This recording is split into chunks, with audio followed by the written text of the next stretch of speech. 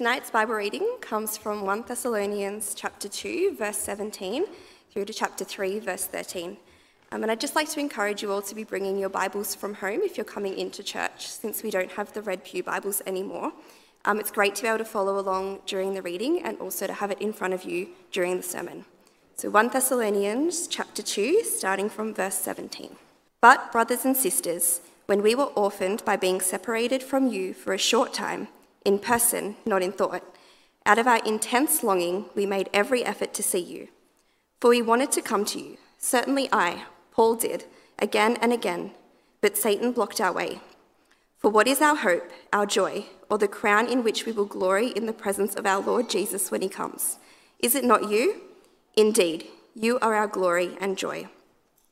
So when we could stand it no longer, we thought it best to be left by ourselves in Athens. We sent Timothy, who is our brother and co-worker in God's service in spreading the gospel of Christ, to strengthen and encourage you in your faith, so that no one would be unsettled by these trials. For you know quite well that we are destined for them. In fact, when we were with you, we kept telling you that we would be persecuted, and it turned out that way, as you well know. For this reason, when I could stand it no longer, I sent to find out about your faith. I was afraid that in some way the tempter had tempted you, and that our labours might have been in vain. But Timothy has just now come to us from you and has brought good news about your faith and love. He has told us that you always have pleasant memories of us and that you long to see us, just as we also long to see you. Therefore, brothers and sisters, in all our distress and persecution, we were encouraged about you because of your faith. For now we really live, since you are standing firm in the Lord. How can we thank God enough for you in return for all the joy we have in the presence of our God because of you? Night and day we pray most earnestly that we may see you again and supply what is lacking in your faith. Now may our God and Father himself and our Lord Jesus clear the way for us to come to you. May the Lord make your love increase and overflow for each other and for everyone else, just as ours does for you. May he strengthen your hearts so that you will be blameless and holy in the presence of our God and Father when our Lord Jesus comes with all his holy ones. Well, hello again, everybody. It's a joy and also a bit strange to preach at your induction service, but I think it is a wonderful thing, and it's a privilege for me to do so because we are people that value God's word very deeply, and we want to grow in our understanding of it. And so, as I get to, as the first time being inducted, I hope that is a great encouragement to you as this passage has been to me. But as we have done for my 14 years here at Narwee, I trust beforehand and I hope for all the years to come, before we approach God's word, not out of tradition but out of necessity, we pray. So please pray with me. Father, we do come to you, Lord of all, and you are the one who's given us these words. They are your words, they are not ours. But you bless us in being able to understand them and to live them out. Father, I pray that as you speak through me, that my words will be yours. Please help us to deeply understand what it means to be your people. Father, for those that are across the screen, I pray that they're able to engage with what's going on in here and know they're just as much as part of us as the people sitting in this room. Father, we look forward to what you'll do in us. In Jesus' name we pray. Amen. So as I was saying when I had a little word before, this is a church that I love, and I've felt loved by yourselves as well. And it's a place where I've been for a lot longer than Paul has been in Thessalonica. But in some similarities, the relationship that Paul has with Thessalonica has a little bit of similarities. We're on the same mission, we're on the same call, we believe the same gospel. There's a mutual love for one another. So I hope that as we read this passage together, as we engage in it, that you are challenged to love me, but more than that, you're challenged to continue to love and care for each other. Because this little letter in Thessalonians, it's a really beautiful letter, isn't it? Like, it's encouraging and it's full of comfort and love. I remember chatting in my home group about it, and they were saying, this is so different to some of the other letters like Corinthians, where he's like hitting them hard, or Hebrews. This letter in Thessalonians is full of encouragement. And as we've been going through it, I hope you've felt that. You've been a bit inspired by Paul. You've been inspired by the Thessalonians. And just to kind of catch us up, so if you're new today, if you're like my family who's just jumping in for the first time in this series, or you're probably like almost all of us and it's hard to remember what goes from week to week, we are in the book of Thessalonians. And Paul has gone to Thessalonica, I'm not sure how you say it, one of the two. He's gone there and preached the gospel. And there's people there that believed it, they formed a church. But against his will, Paul, he's got stripped away. He's got taken away from them there and he's had to leave. But the church has remained. The church is there, they're separated by Paul. They're separated from Paul, but they're still going. They're undergoing intense trials, but they have started strong. And as Ange was preaching to us in week 1, going through chapter 1, you might remember that they had the characteristics of Christian life. They had faith, hope, and love. And the gospel was thundering out from them. It was going all around. And Paul was strongly encouraging them. And then David, when he was preaching last week on a ministry that pleases, he was saying how Paul was kind of defending his ministry a little bit. And he had that kind of paternal and maternal, that parental language of love towards them. So in some ways, it's a little bit silly, but in some ways, this, where we're up to in the passage at this point, is kind of like if you've left home, or you're at home but you don't talk to your parents much at all, as my mum likes to remind me sometimes when I was living there. It's kind of like your parents have given you a call, and they're like, Matt, doing so well, you're doing a great job. It's really wonderful to hear what you're doing. And just remember that I love you. Remember that I care for you. I want to see you keep going. And then we hit this part. Chapter 2, verse 17. And at this part, we begin to hear a bit of nerves. We feel Paul's anxiety start to build up. We feel his sense of fear and a concern for the Thessalonians. But it's important that we understand the deep love we know Paul has for them before we unpack that. So when you look in chapter 2, verse 17, as Billy mentioned before, he calls them brothers and sisters. He's affirming the fact that their family has great affection for them. We then learn again that he's been separated from them. He's been orphaned. And that kind of creates that really strong, powerful, but distressing image of like a parent and child that's like wrongfully ripped away from each other. But then you've got Paul, he's always thinking of them. Yeah, I'm not with you, but you're not out of sight. You're out of sight, but you're not out of mind. He has this intense longing to see them. And you see that language there in verse 18. He says, I wanted to come to you. Certainly I, Paul, did again and again. He's really telling him, Paul, I'm keen. I love you guys. I intensely love you and I'm committed to you. Now at this point, that kind of intense longing and love and expression, it can sound a bit like, and then wanting to see them. It can sound a bit like that when you haven't seen your friend for a long time, and then you text them or you see them, it'd be so good to catch up. I'd love to catch up with you. Let's chat about life, but I'm busy, but I'm so keen to see you. But Paul, it's a little bit different for him. He's not concerned about having a coffee date with them. He is deeply concerned about their spiritual welfare. His heart is for their spiritual health. They are walking with Jesus. And in this section, in perhaps one of the most significant parts of the Bible, we get an insight into anxiety.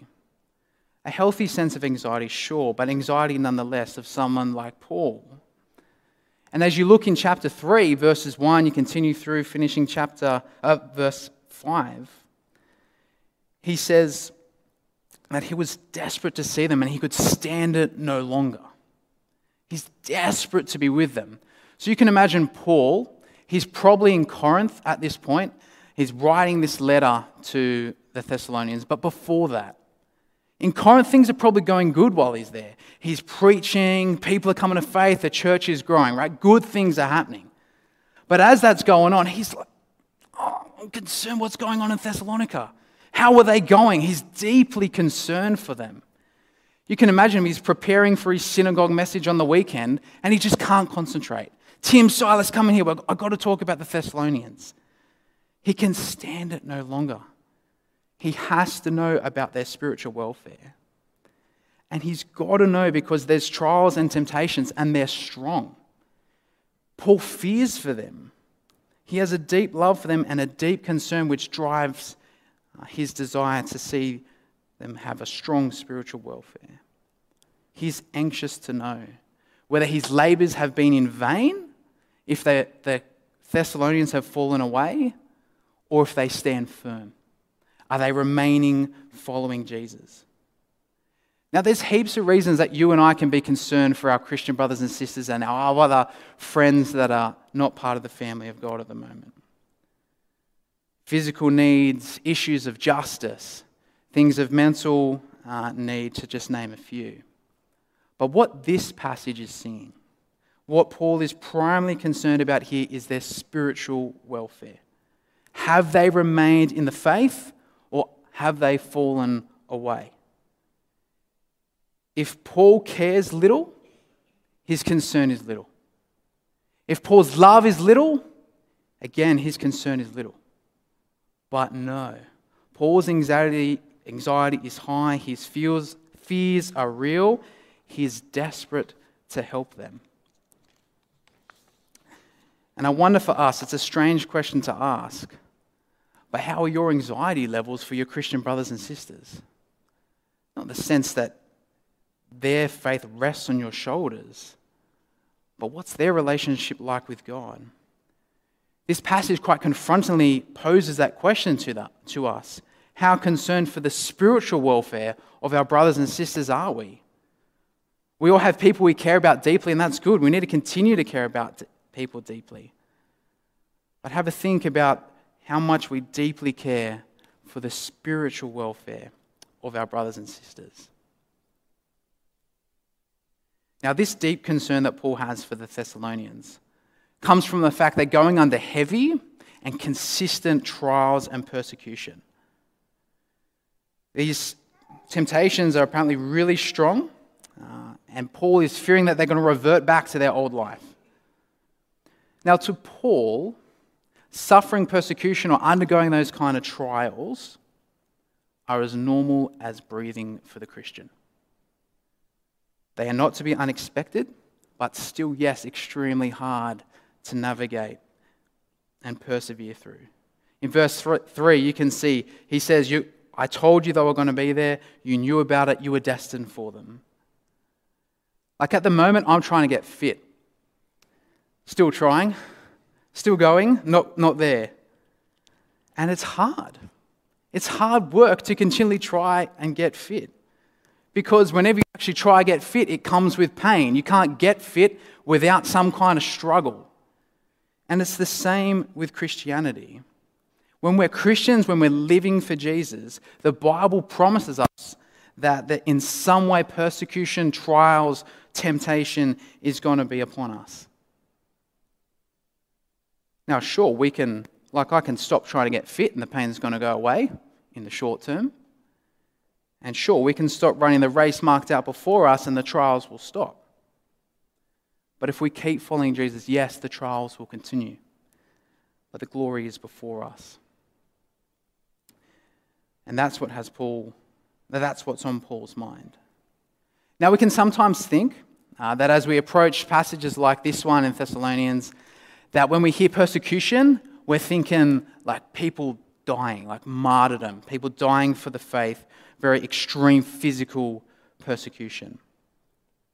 And that could have been the case, but probably more likely in this time in the Thessalonians' life, is that it more resembles like an internal distress and like an external pressure for them to conform back to the Roman way, conform back to the culture and the patterns of life they used to be in. Now, yes, there was physical persecution for sure, but that kind of internal and external pressure was what was certainly on Paul's mind as well.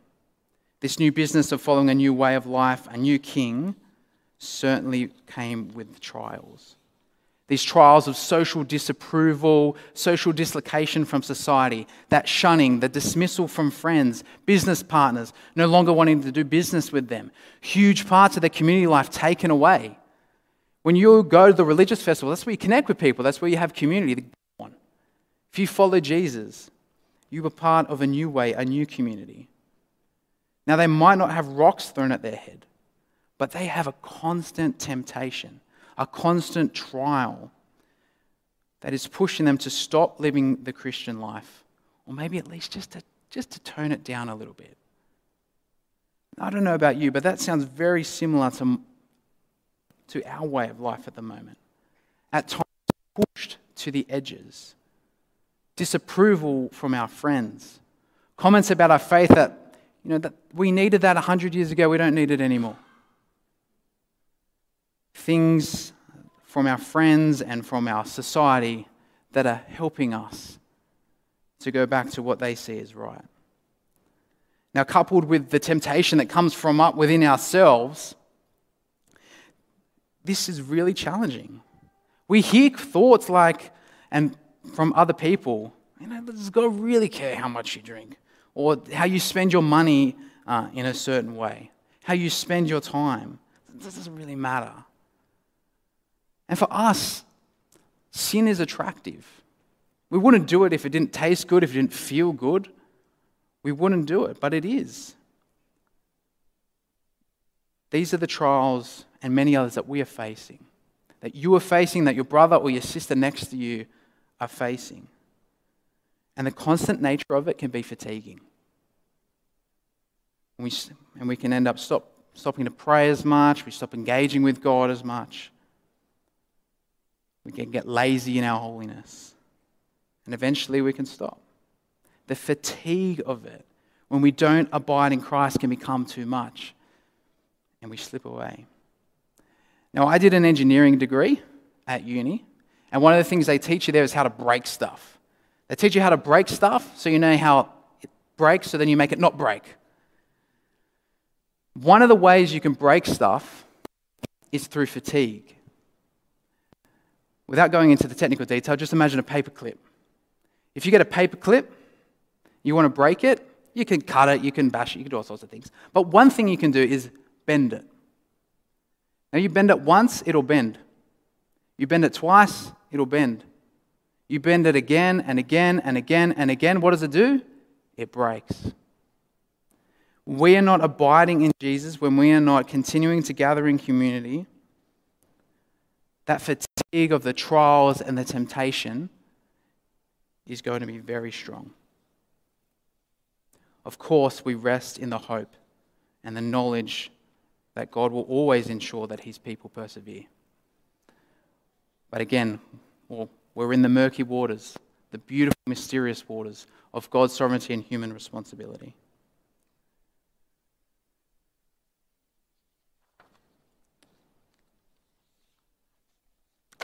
And as we go through this, another thing which I think Paul points out, which is worth us making comment on, is the reality of spiritual evil. When you read verse 18, Paul wanted to come, but Satan blocked his way. When you go down to chapter 3, verse 5, for this reason I could stand it no longer. I had to find out about your faith because the tempter, in other words, Satan, may have tempted you. There was a spiritual battle going on for the Thessalonians' lives. And Paul is reading the spiritual battle map in front of him.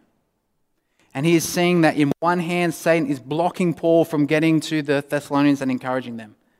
And the other hand, he's tempting, alluring through all sorts of means the Thessalonian church.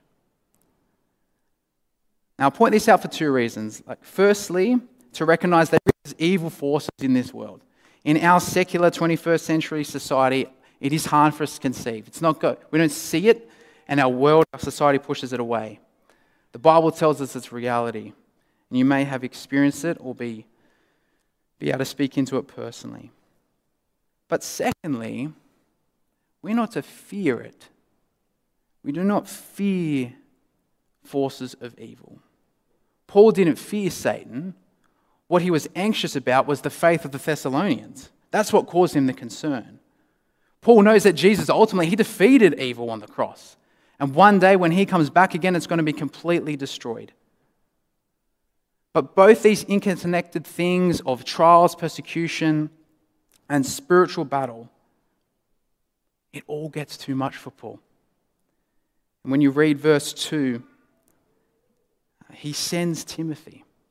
He gets Timothy and Silas together, and at great cost to himself, and at great cost to Timothy going on that road by himself, or maybe with a buddy, but still an intense, sucky road, he sends Timothy to encourage them.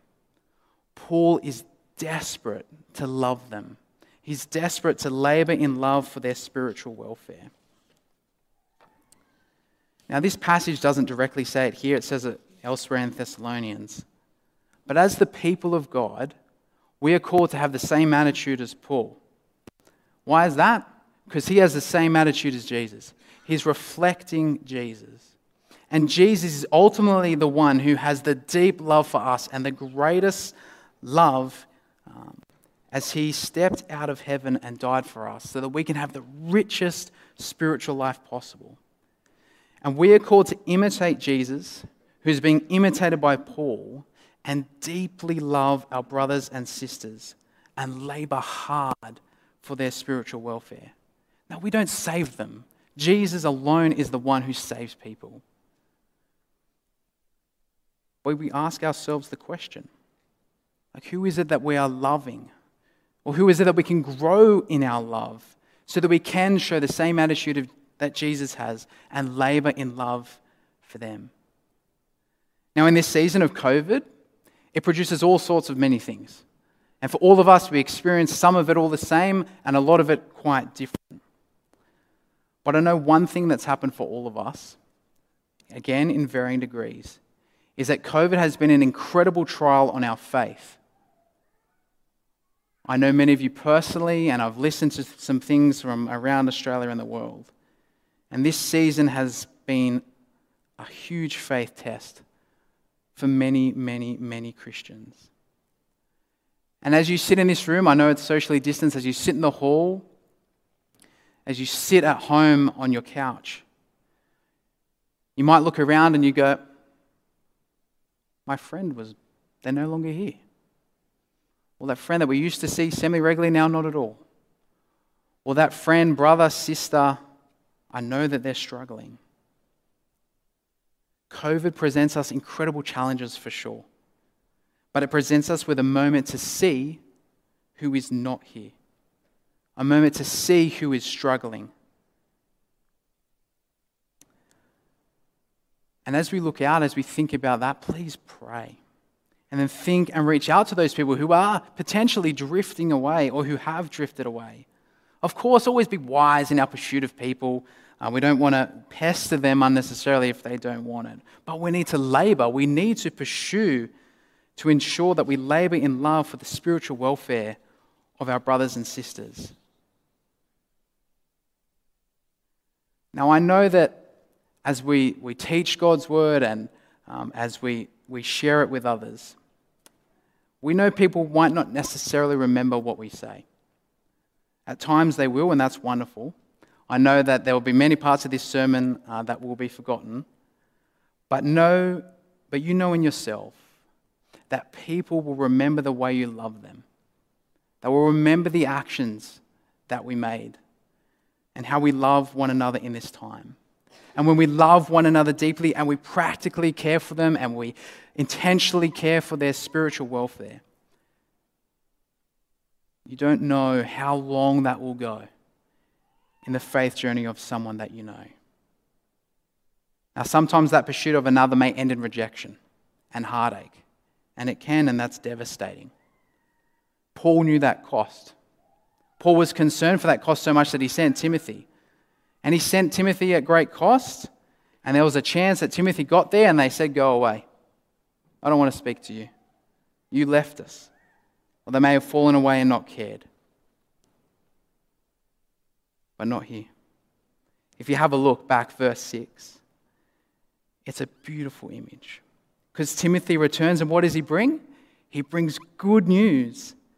And he brings good news particularly about their faith and love.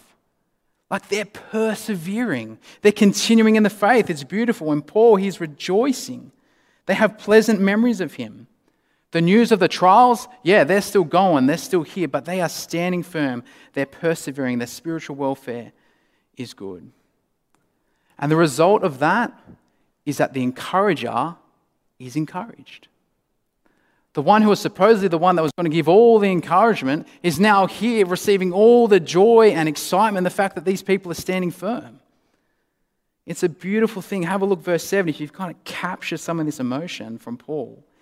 He says, therefore, brothers and sisters, in our distress, in our persecution, we were encouraged because of your faith.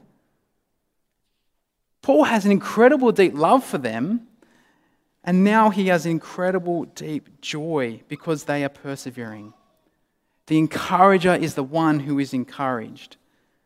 And the Thessalonians didn't really do anything particular to Paul other than continuing in faith themselves. And so let me encourage us that if we find ourselves in a similar position to Paul, where we hear of the faith of someone else and they're continuing the walk, take joy. Praise God because of it. Rejoice in the fact that people are continuing in their walk. Be incredibly thankful that others stand firm.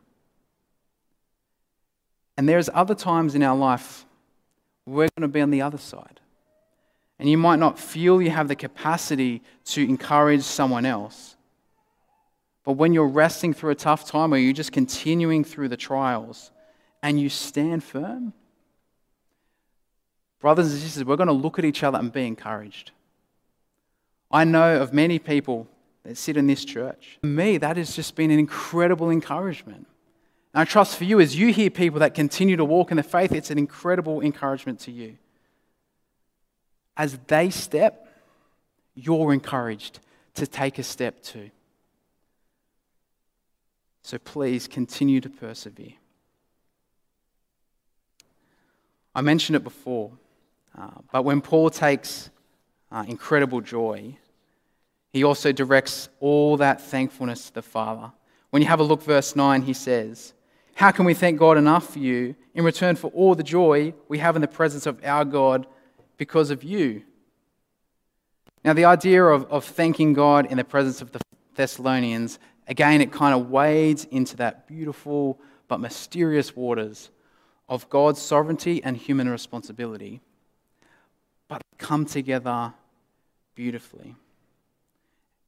And Paul is incredibly deliberate in praising God for the fact that the Thessalonians are continuing. And we too should always be thanking God and celebrating and taking joy in the spiritual welfare of others. But Paul, he doesn't stop there, and neither should we. It would be a nice ending to the story, but Paul continues to go on. He has a deep love that labors for the spiritual welfare of others, but it's a love that continues. Because when Paul hears about their faith and love, he's still desperate to encourage. In verse 10, he says, night and day I'm praying for you, that I want to see you again. I want to supply what is lacking. Because love doesn't stop. Love never fails. It keeps pursuing, it keeps desiring what is best for the other person. And in this case, what Paul saw was that he needed to supply what was lacking in their faith. Now, Paul doesn't tell us exactly what it means, what he's going to supply to them, whatever it is they're lacking in it. You get a bit of an idea from the back end of Thessalonians, but I think a really good idea comes from his prayer in verses 12 and 13. Because in general, he's just saying there, I want to see you continue to become Christ-like and continue to supply whatever he can so they can grow in maturity into Christ-like character. So when we have a deep love that labors for the spiritual welfare of others, we too seek to supply what is lacking for our brother, our sister. Now, when we're doing this, supplying what is lacking for others, please let me encourage all of us, and definitely encouraging myself, is to please pray. Be deep in God's word. Be abiding in Jesus. Because when we're doing these things, that's when God can use us most powerfully and work through us. God can use us no matter what our circumstance is. But when we're abiding in Him, we're able to do His work. This act of helping another is never to be a source of pride. It's never to give us some sort of greater sense of position or greater sense of power. As David said last week, we give out of what we've been given. And in seeking to help others, we can only give from what God has given us. So please always continue to be humble, continue to be wise and walking in step with the Spirit, so we can supply what is lacking to our brothers and sisters. And please do seek it. Whatever it is, just being in their presence, sharing a word of encouragement, simply being there, giving them some kind of instruction, whatever it is, please do it. And for us and for Paul, this just leads to prayer. Paul prays tells us of the prayer in verse 11 through to 13. And he prays for three things. He wants an avenue to encourage them. He wants them to overflow in love. That should say love. To continue in holiness. In praying for a way to come to them, he is directly recognizing the power of God over forces of evil. Directly. You remember at the very beginning, verse 18, Paul said, Satan's blocking the way. Paul is praying, okay, God, if I'm going to get there, you're going to make the way. Because you are more powerful, you are infinitely more powerful, and I know you can make the way. So Paul prays it. Secondly, Paul is praying for that overflowing and increasing love. Like that water that kind of just bubbles up continuously, again and again, more and more and more out to everybody, bringing life. Because a loveless Christianity is false. But an ever-increasing love that reflects the Father, it also reflects Jesus and demonstrates we're His child. And we will see the flourishing of the communities that we live in. And the third prayer is for a holy life. Now, Andrew's going to really dig into this next week and unpack it in full. But very briefly, we know we're called to be a holy people. And there's a lifestyle that comes with being holy, because we are declared holy from what Jesus has done. But we know it is incredibly difficult to continue to remain holy and blameless. So we need this continuing strength that only can come from God so that we can be blameless and holy. We too need to continue to pray for others. Please pray all kinds of prayers for one another, any kind. Ones that are in Jesus' name, of course. But continue to pray for one another. And let that arise out of a deep love that labors for the spiritual welfare of one another. And then just imagine if all this is this community. If we are living this out continuously. A community that is transformed by Jesus Christ to the glory of God, so much so that we have a deep love that labors for the spiritual welfare of the person sitting next to you, the person on the live stream, the person on the hall, whoever we come across. Imagine the joys that are going to come from we continue to partner with one another. Now, in my 14 years here, I've experienced that, and it is so beautiful. It is so beautiful when we live out being the people of God. So please continue all the more. Continue in that, because that is what we want this church to be all about. People that are transformed by Jesus Christ to the glory of God. A bunch of really misfit people that are loved, united by the Lord Jesus, who deeply love one another, who deeply care for the spiritual welfare of each other, all for the glory of God. Let me pray for us. Our Father God, we can only love because you loved us first. I thank you so much that you loved us. You sent Jesus, you showed us the way of life. Thank you that he gave us the example, then Paul followed it, and now we get to follow it too. In deeply caring and loving, laboring in love for our brothers and sisters. Help us to have wonderful spiritual insight as we care for one another. And Father, I pray that this community always reflects the church that you desire. In Jesus' name we pray. Amen.